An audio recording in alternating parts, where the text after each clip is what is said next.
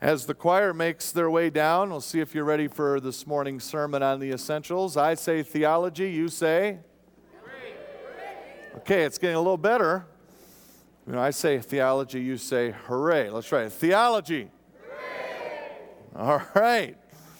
We've been talking and looking at, of course, the essentials of the Christian faith in our current series, The Essentials. And I've suggested to you one way of looking at essentials is that essentials are our common ground, at least a big piece of our common ground, meaning these are the things on which Christians everywhere should and must find unity, despite and even because of our diversity. Because we're different from each other. Just look around. And when you get to know someone, you realize they're even more different than you, probably. But it's this sort of unity and diversity that Jesus prayed for us specifically in John 17, the night before he died. On his heart, on his mind, as he goes to sacrifice his life, he's praying, "Oh God, may they continue to be one as you and I are one." And when we do that, when we do our part in allowing God that opportunity to find unity in diversity in us, unity on the essentials, well, in Jesus' words, the world will know that Jesus is indeed sent by God and that God indeed loves the world. And in large part, they'll know those things because of the love it takes for us to unite in our diversity with others different from us. That's not something that comes very natural. That's why we need God to do it. But when we allow it to happen, when we don't block God from doing it from such things as pride or ego or whatnot, when we allow God to forge that unity and diversity in us, we simply sing of God's love to the world. Without our unity, if it's not happening, then our message is at best thin or hypocritical. At worst, it's phony, and it's not real. That's how important unity and diversity is. So, last week, you remember we began by looking at the essentials surrounding Scripture. And we began as God did in Genesis 1, verse 1, affirming that in the beginning God, there is a God. And he created the heavens and the earth. He desires to reveal himself, make something, make other beings, something to which that he can have a relationship with. So there is a God, and he wants to have relationship with us, with his creation. And so he reveals himself to us in creation. And he reveals himself to us right down to each individual person at a point in time and place in a personal relationship with him. And the story of God and his revelation is written down in the writings, the Scripture. Scripture is inspired in a way that it is indeed the Word of God, God-breathed. And God, as God's Word, it is inerrant or infallible. It is truth and will never let you down. And as God's Word, Scripture is authoritative, meaning since it comes from the Creator of everything and our God who loves us and relates with us, since that's its origin, it has the right to guide us and direct us in how we live. Now, among the things we looked at last week are the different opinions on inerrancy, the truthfulness of Scripture. We saw how some in the family of faith, believers, believe there are absolutely no errors of any sort in Scripture, while others leave room for scientific or small historical factual errors in the text, errors they feel have no real bearing or are inconsequential to what the Bible is really after, intending to teach or reveal. And before we leave Scripture entirely and go to our next topic this morning, let me say this about that. In my own study of the Bible, in earnest, especially these last 14 years as I prepared to teach and now teach the Scriptures. Do you know, I can't show you even one single instance in Scripture that I can tell you I'm sure is error. Not one. Now, there are a small handful of small historical details I have questions about. A few of those I even suspect may be a small error in inconsequential fact. But I can't tell you that for sure. And in fact, I've seen nothing that diminishes or qualifies or contradicts the great story of our God and His unconditional love and His wildly successful plan to save the world through Jesus, His Son. And so while we can find these ponderously long lists of errors that some people seem rabidly eager to claim that they have found in the Scriptures, when you take a closer look, most of what they call errors are easily explained and many times explained by how ancient writers wrote and expressed themselves, for example. One short example, and then we need to move on. Some say the fact that the four Gospels have events in Jesus' life happening in different chronological order, which is true, they do. Some say that fact that the four Gospels differ on what miracle followed what event or where Jesus, some say that, well, that must prove that one of them at least, one of those Gospels at least, is wrong, error, they claim.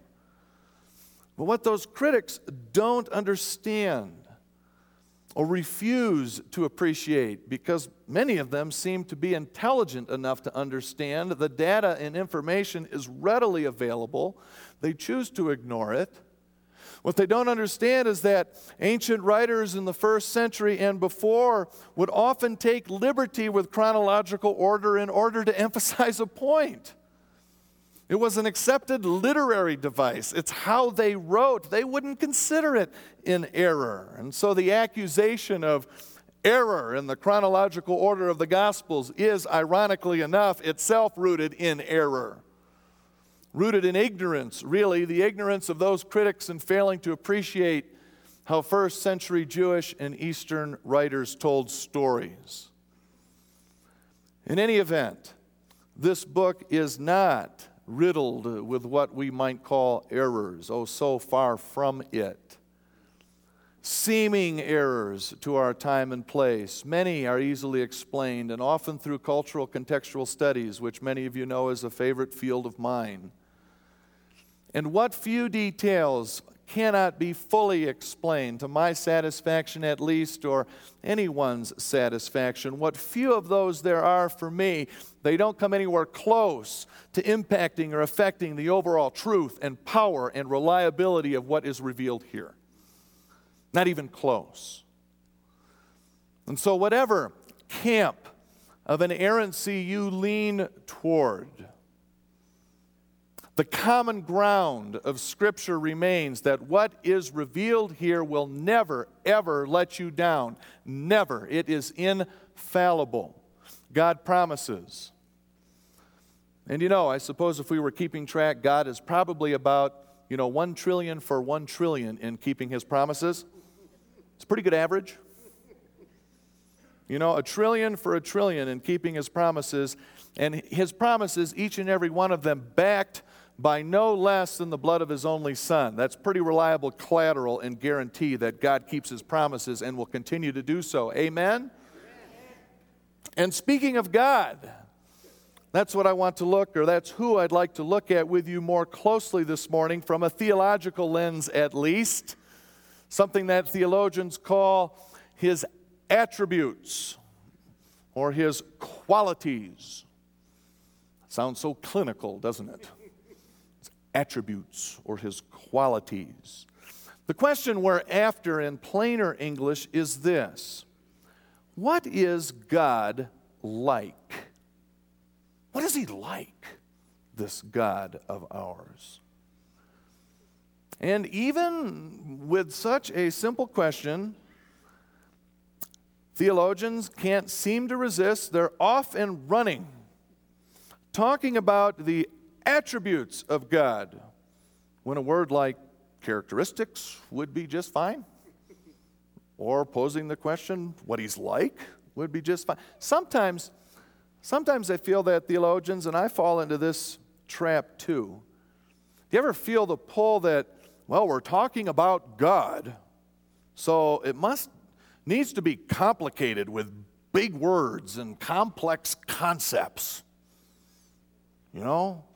You can say what God is like. That's like too, usual. This is attributes. That's better. And sometimes I think we miss how profound simplicity can be.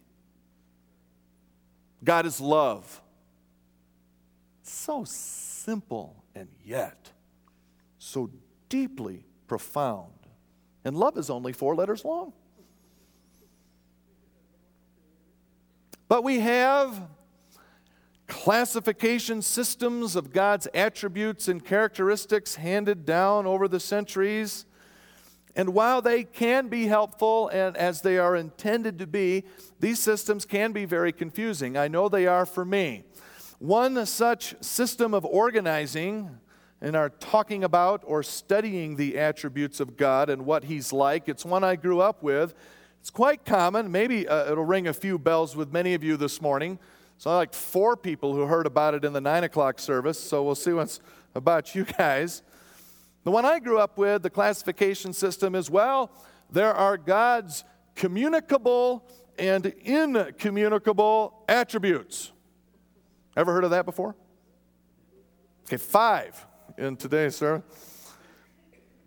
And that's a perfectly good system. These all are, but communicable and incommunicable, it makes me think of diseases. I'm thinking, well, that's not a very good association with what God is like, right? Chickenpox and God should have a different set of words to describe it. Another classification system or categories of what God is like talks about God's immanent or intransitive versus His eminent or transitive qualities. Whew. It's a mouthful. Now I got to remember the difference between immanent and eminent. And intransitive and transitive sounds like a grammar lesson. I said, can't we do better than that? Well, another system talks about God's absolute and relative qualities.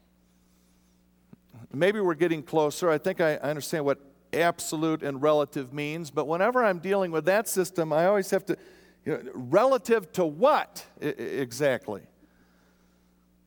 And yet another common system of organizing God's attributes is that of natural and moral attributes. Well, maybe that's a bit closer. It's a bit strange to me because all the other categories sort of seem like opposite things. And natural and moral don't seem like opposites, so what's going on there?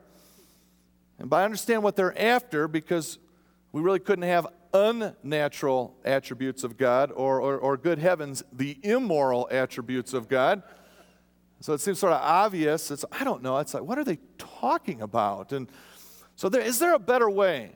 I mean, is there a better way for someone like me and maybe like you is there a plainer English way to look at it? Is there a God is love simplicity statement that yet remains as profound, something a little easier to work with and to tell people about? What's your God like? Well, He has these communicable and incommunicable qualities. Oh, I'd love to come to your church. I don't want to lean too hard on it. They're excellent systems, and they have their place.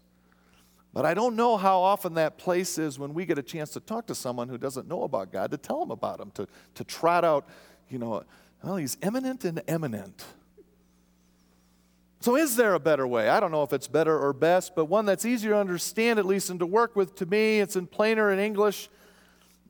I think this is something at least to consider. See what you think this morning. In fact, many of you already know it, whether you realize it or not. You have learned already an excellent attributes of God classification system. And you learned it like way back in kindergarten, I bet most of you did. And you're thinking, you say, no way. I say, yeah, you did. And that's what I like about it. It's simple enough to speak to a 5-year-old, and yet more than profound enough to exhaust the deepest, most mature, and wisest scholar, and everyone like me who is somewhere in between. And it doesn't make you think of diseases or grammar. Many of you learned these categories for what God is like in kindergarten and even before, when or if someone taught you to pray. God is great. God is good. You know, you just have to do a little dance and rejoice when you find plain language, especially in theology where it seems so infrequent. That full prayer, you remember, goes something like this. I didn't learn the full one. I only learned the first part. Maybe some of you have learned the full one. You know the prayer? God is great. God is good. Let us thank Him for our food. Yeah, I was going, for Jesus' sake, amen. But there's like another part. By His hand we all are fed. Thank you, Lord, for daily bread. For Jesus' sake, amen. Right? And in fact, if there's one thing I want you to remember this morning, well, two things. God is great. God is good. So to help you remember this morning, I'm going to ask you to stand, and we're going to sing this prayer. And please stand. Yeah, I really mean it. Please, if you're able, or even Cain. I've told that joke like 20 times, and you're like, well, it's not really a laugh every time. I don't know what it is. And in fact, we can sing this song to Twinkle, Twinkle, Little Star. You know, have you ever noticed you can sing almost every song to Twinkle, Twinkle, Little Star? Okay, how many of you knew, I only found what I'm about to tell you, I only found this out about 5 or 6 years ago. I never realized. How many of you knew that Twinkle, Twinkle, Little Star and the alphabet song are the same song? Not many. The rest of you are going, no way. Right? A, B, C, D, E, F, G, twinkle, twinkle, little star. H, I, J, K, L, M, N, O, P, how I wonder what you are. Simple, but profound. Okay, let's sing it, shall we? And I'm hoping that this little song does what these little sorts of songs do, sticks in your head. So when you're driving down the road, you sing twinkle, twinkle. No. You sing this one maybe to that well-known tune. Can we sing it together, please? Let's try it. God is great and God is good. Let Him thank you, for our food.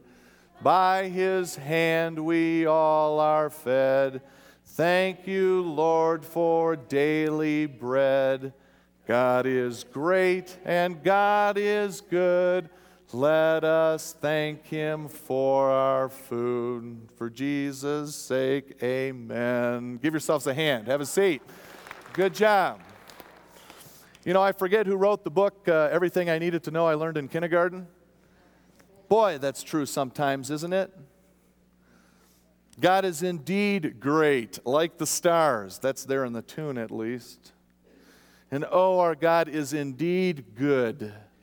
Like the food He provides, physical food, spiritual, emotional food, it's all there. God is great and God is good. Now, a word on the greatness and goodness of God as a classification tool or as helping us understand more of what God is like. The danger of great and good, I think, is to somehow think of great being better than good. You know, like good, better, best, or in this case, good, great, greatest. That's not what we're talking about. God's greatness and His goodness, it helps to add ness to it. God's greatness and His goodness, both His greatness and His goodness, each stand on their own as equally important and mutually working together. But His greatness and His goodness are equally best. His greatness attitudes are no greater than His goodness attributes, in other words. Both are best. Now, there's no way for me in one morning, one sermon to come even close to fully covering God's greatness and goodness. No way. We could spend weeks on each. Maybe we'll take one at a time sometime and we'll do that. But let me try to give you at least a taste, at least this morning, of what we mean, what we know about God's greatness and His goodness. And you can take it and run with it and dig deeper in your studies or devotions if you like sometime. First, God is great. And you can see some subcategories of God's greatness on the screen, and they all overlap around the edges. Many things about what God is like belong in several categories. You can't really pull God apart as just a tool to try to at least give us a different angle into who God is when theology takes apart. And we just have to remember to put it all back together again and to remember we're only looking at a piece, as if we're dissecting Him, which we can't do because He's a living, breathing being. First one about God's greatness. God is great because He is Spirit. Some of the things there is, as Spirit, God is not physical. God is Spirit, John writes, and His worshipers must worship in spirit and in truth. And because God is Spirit, He's not limited by all those physical limitations that we're well acquainted with. For example, He isn't limited to a particular place and location. Luke writes in Acts 17, the God who made the world and everything in it is the Lord of heaven and earth and does not live in temples built by human hands. And my friends, this is great news. This greatness of God being Spirit. You don't have to go somewhere to find Him. We don't have to travel to Mecca or Jerusalem or Mount Olympus or to any building to be nearer to God. As Spirit, He is anywhere and everywhere. As Spirit, He can truly keep Jesus' promise that He's with us to the end of the age. Another aspect of Spirit is that as Spirit, He's indestructible, unlike material things. God being Spirit is in part at least what's behind God's command, I think, that He not be represented by any physical object or likeness. Make no images, God commands. As a reminding witness of the importance of the essential that He's a Spirit. And that's great news too. We don't have to be concerned that God will somehow be destroyed or is going to decay or waste away like material things. As Spirit, He cannot be destroyed. God is great indeed. And God is great because God is personal. That's the second one on the greatness list. God has personality. He is not the Force in Star Wars. He's personal. He's an individual being with self-consciousness and will, capable of feeling, choosing, and above all, having a give-and-take relationship with other beings like us. He's personal. He's not an impersonal force or power like gravity or a beam of light. He's personal, and that makes Him great. We can relate to God and He to us. Praise God that He's personal. He can sit with us. He can sit and weep with us at the foot of our bed at the end of the day and empathize with us. He can stand and cheer you on as you run the race of your life. He can laugh with us. One commentator included this line: God is not merely one of whom we hear, but one whom we meet and know. God is personal. His biblical names, many of them are personal names like Father shepherd, creator, to name just a few. No, our God is personal, and this makes him great indeed. The next one on the greatness list is life. God is life. And I love this one. It makes me laugh every time I think of Moses standing there. There sits Moses by the burning bush, and one question he asks God is, what's your name? Who shall I say you are? They're going to ask me who sent me. It's funny, and it's simple, and yet it's profound. Is there something more simple or profound at the same time than what I'm about to tell you? I don't know. God looks at him. Moses is sitting there. Okay, what's your name? Who shall I say sent me? So you want my name? My name is. I am, or I will be, depending on your translation. The Hebrew verb there can go either way. God's name is the verb of being.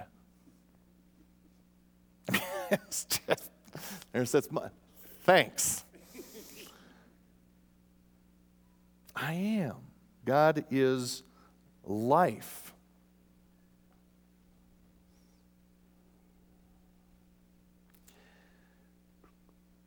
Who do you say that I am?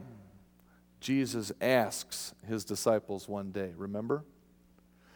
And Peter, as is his wont, takes a long, deep, and daring breath and jumps in enthusiastically. You are the Messiah, the Son of the living God. And Peter's like looking. Jesus' response was, looking for what Jesus' response was. Jesus' face lights up and Peter goes, oh, I got one right. Yes! God is living. He is life. How would you define life? That's what God is. Again, I read something that I thought was helpful for me at least to appreciate what it means today, that God is life. See if it helps you too. This writer said, we live in a world of contingency. So much of what we know and believe is conditioned by the word if. We will live another 10 years if our health does not fail. We will retire in comfort if our investments and pension program do not fail. We will be safe if the defenses of our government do not fail. We will enjoy the fellowship of friends if something does not happen to them. We'll get to our next appointment if our automobile does not break down. But with God, he writes, there is no need to say, God will be if. God is and will be. That's his name. Period. There is one sure thing, and that is there is a God and there always will be. Close quote. Oh, amen. God is life, and that makes him great indeed. God's greatness is also seen in his infinity. Ryan, you can tell your son, God is infinity and beyond. He's infinite. How old is God is an inappropriate question. He's no older than he was a year ago. Because infinity plus 1 is still infinity. My math friends, tell me so. God doesn't grow old or develop or mature. A few theologies come close, at least, to risking this or even suggesting it when they suggest variations in God's nature at different points within his existence. Old Testament God of wrath, New Testament God of love. Not so. God doesn't change because he's infinite. He always was what he is, and he is what he always was, and he will be what he always was and is. Let's say that together. No. One writer writes, from all eternity, God has determined what he is now doing. Thus, his actions are not reactions to unforeseen developments. He does not get taken by surprise or have to formulate contingency plans. Again, a few theologians risk this when they give us a picture of God, for example, reacting to Israel's rejection of Jesus. Almost as if God is saying, well, that didn't work. Guess I'll have to go to plan B. No. Nothing happens that doesn't happen exactly as God already knows it will happen. And isn't that comforting to know that no matter what happens in our lives, God isn't taken by surprise? In fact, he's already there. An hour from now, in your life, he's there right now. A day, or a year, or a decade from now, he's there when you get that phone call. He's there now, loving you and preparing for you when we get there as finite creatures with him. And at the same time, he's with us now because he's infinite. Doesn't that make God great? No. And his infinity is much more than his timelessness. I always think time when we think infinity. But infinity also means limitless. So his wisdom and understanding and knowledge is without limit. His power is infinite. It has no limits. He can be everywhere at the same time. For those of you keeping score, that's those old categories of omniscience, omnipotence, and omnipresence coming through. All functions of God's infinity, his greatness. Last on our greatness list, God is great because he's constant or unchanging. God tells us himself that although his people have turned aside from his statutes, I, the Lord, do not change, he says in Malachi 3. And that's great news for us. He won't leave us, ever. He says he's our God and he will be our God. Count on it. God is love, John tells us. And because God is unchanging, he will always be love. And oh, thank God for that. Literally, thank God for that. Oh, that makes our God great indeed. His constancy, the fact that he never changes. God is spirit, he's personal, he is life itself, and God is infinite and constant. He never changes. In other words, my friends, God is great.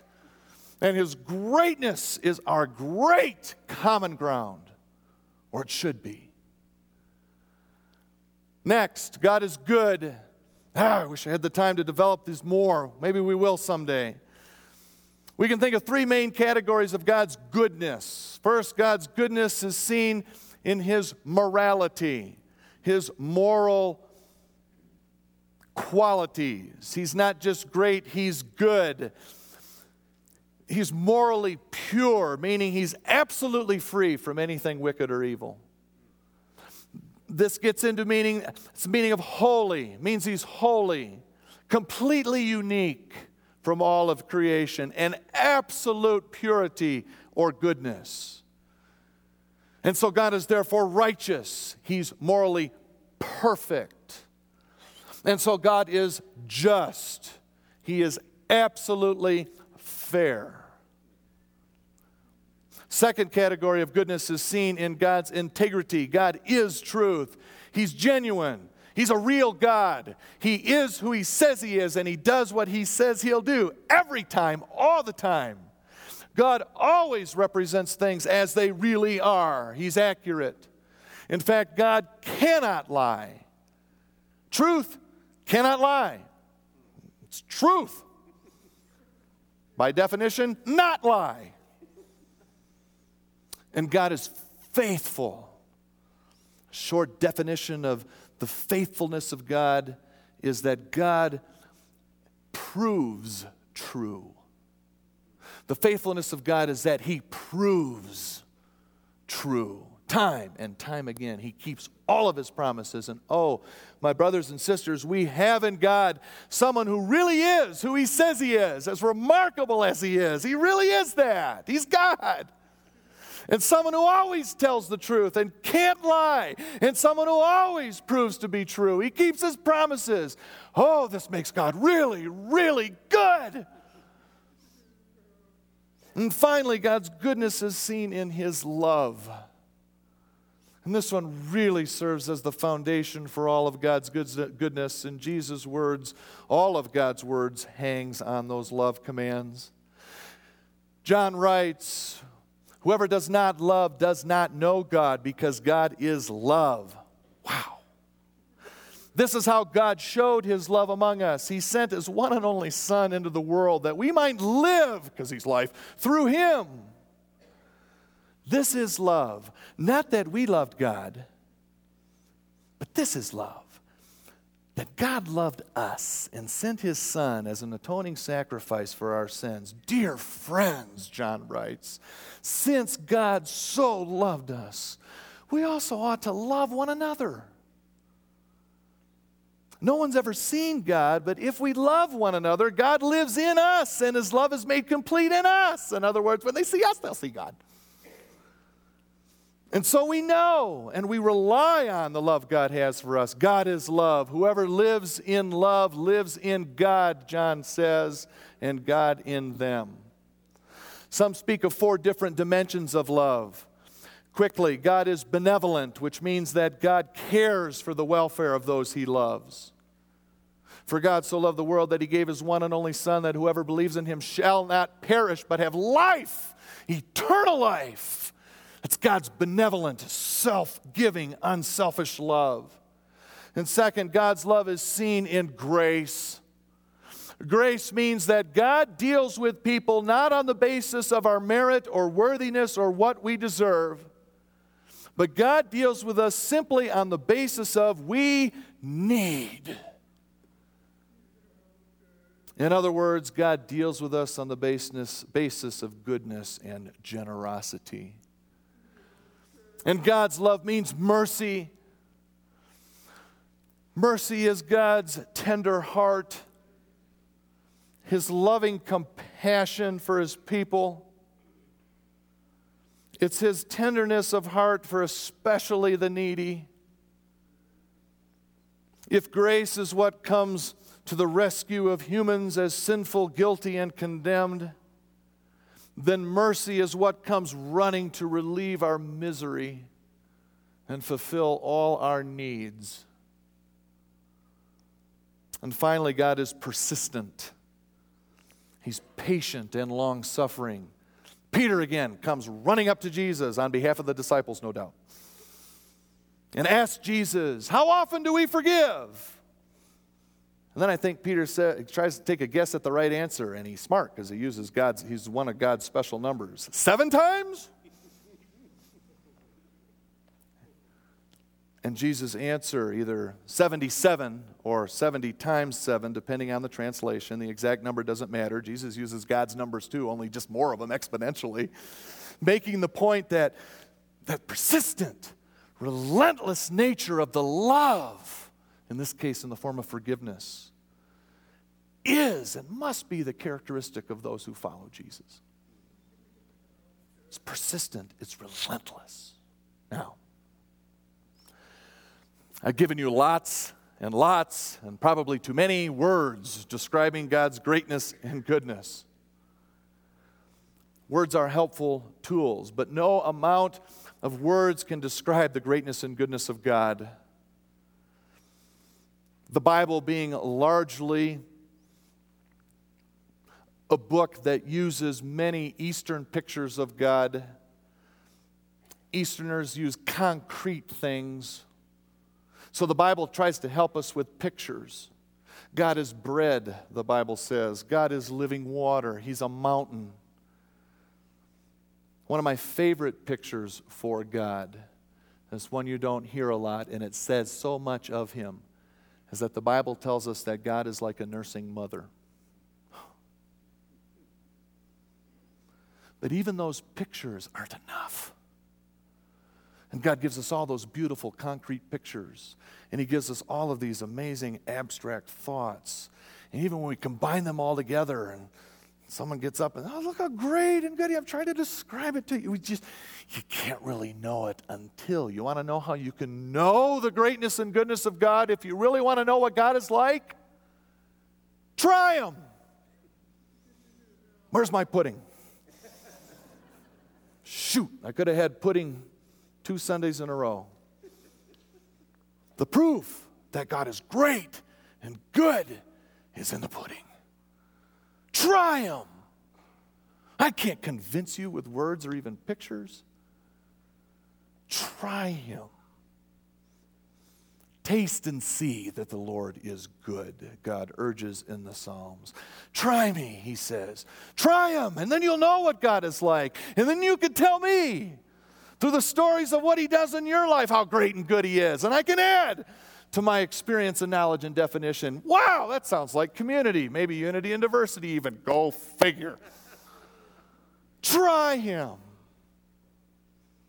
And if you haven't tried Him ever, or if you have tried Him once before, and it's been a while, or if you're thinking about trying, let me tell you something. If you're even inclined to try Him, sometimes I hear people say, you got to pursue God and go after God. And I know what they're after with that picture. But here's the thing. If you think, okay, I'm going to pursue God, I'm really going to go find God. And you think, all right, here I go, I'm going to pursue Him. Just the inclination of your heart to turn even a little to pursue, watch out, because you're not even going to take a step, and a running God and Father is going to bowl you over. Because you paused enough even just to look. Wham! Because He's been pursuing you since the day you've been born and every day since. It's like, oh, this God thing, I don't know. It's like, well, all right. Hey, God, I would love to. Wham! And you'll find yourself enveloped and hugged and overwhelmed with the greatness and all of those things and more than words or pictures can describe, and the goodness of God. Try Him. Just try Him.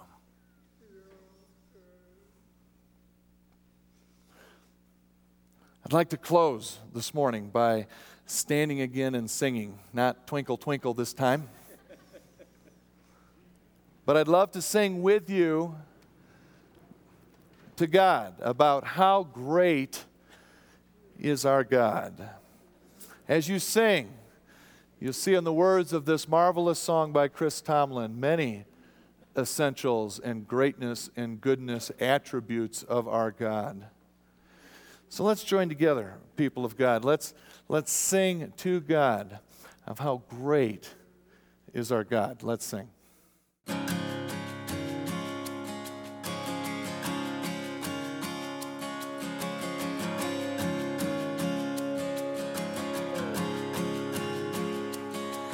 The splendor of a king, clothed in majesty, let all the earth rejoice, all the earth rejoice. He wraps Himself in light, and darkness tries to hide. It trembles at His voice, trembles at His voice. How great is our God? Sing with me, how great is our God? And all will see how great is our God.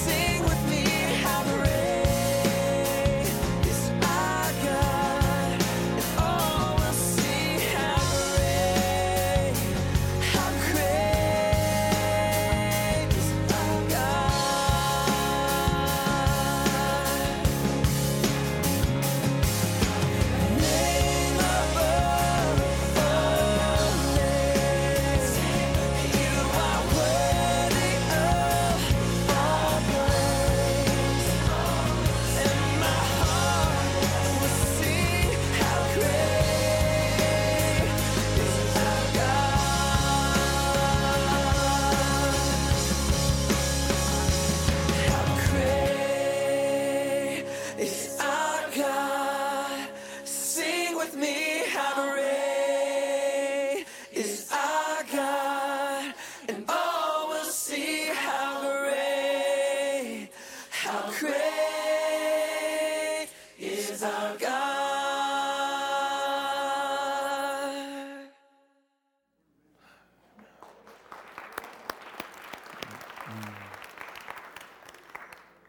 God is great. God is good. Those are essentials of the Christian faith, and they are solid common ground.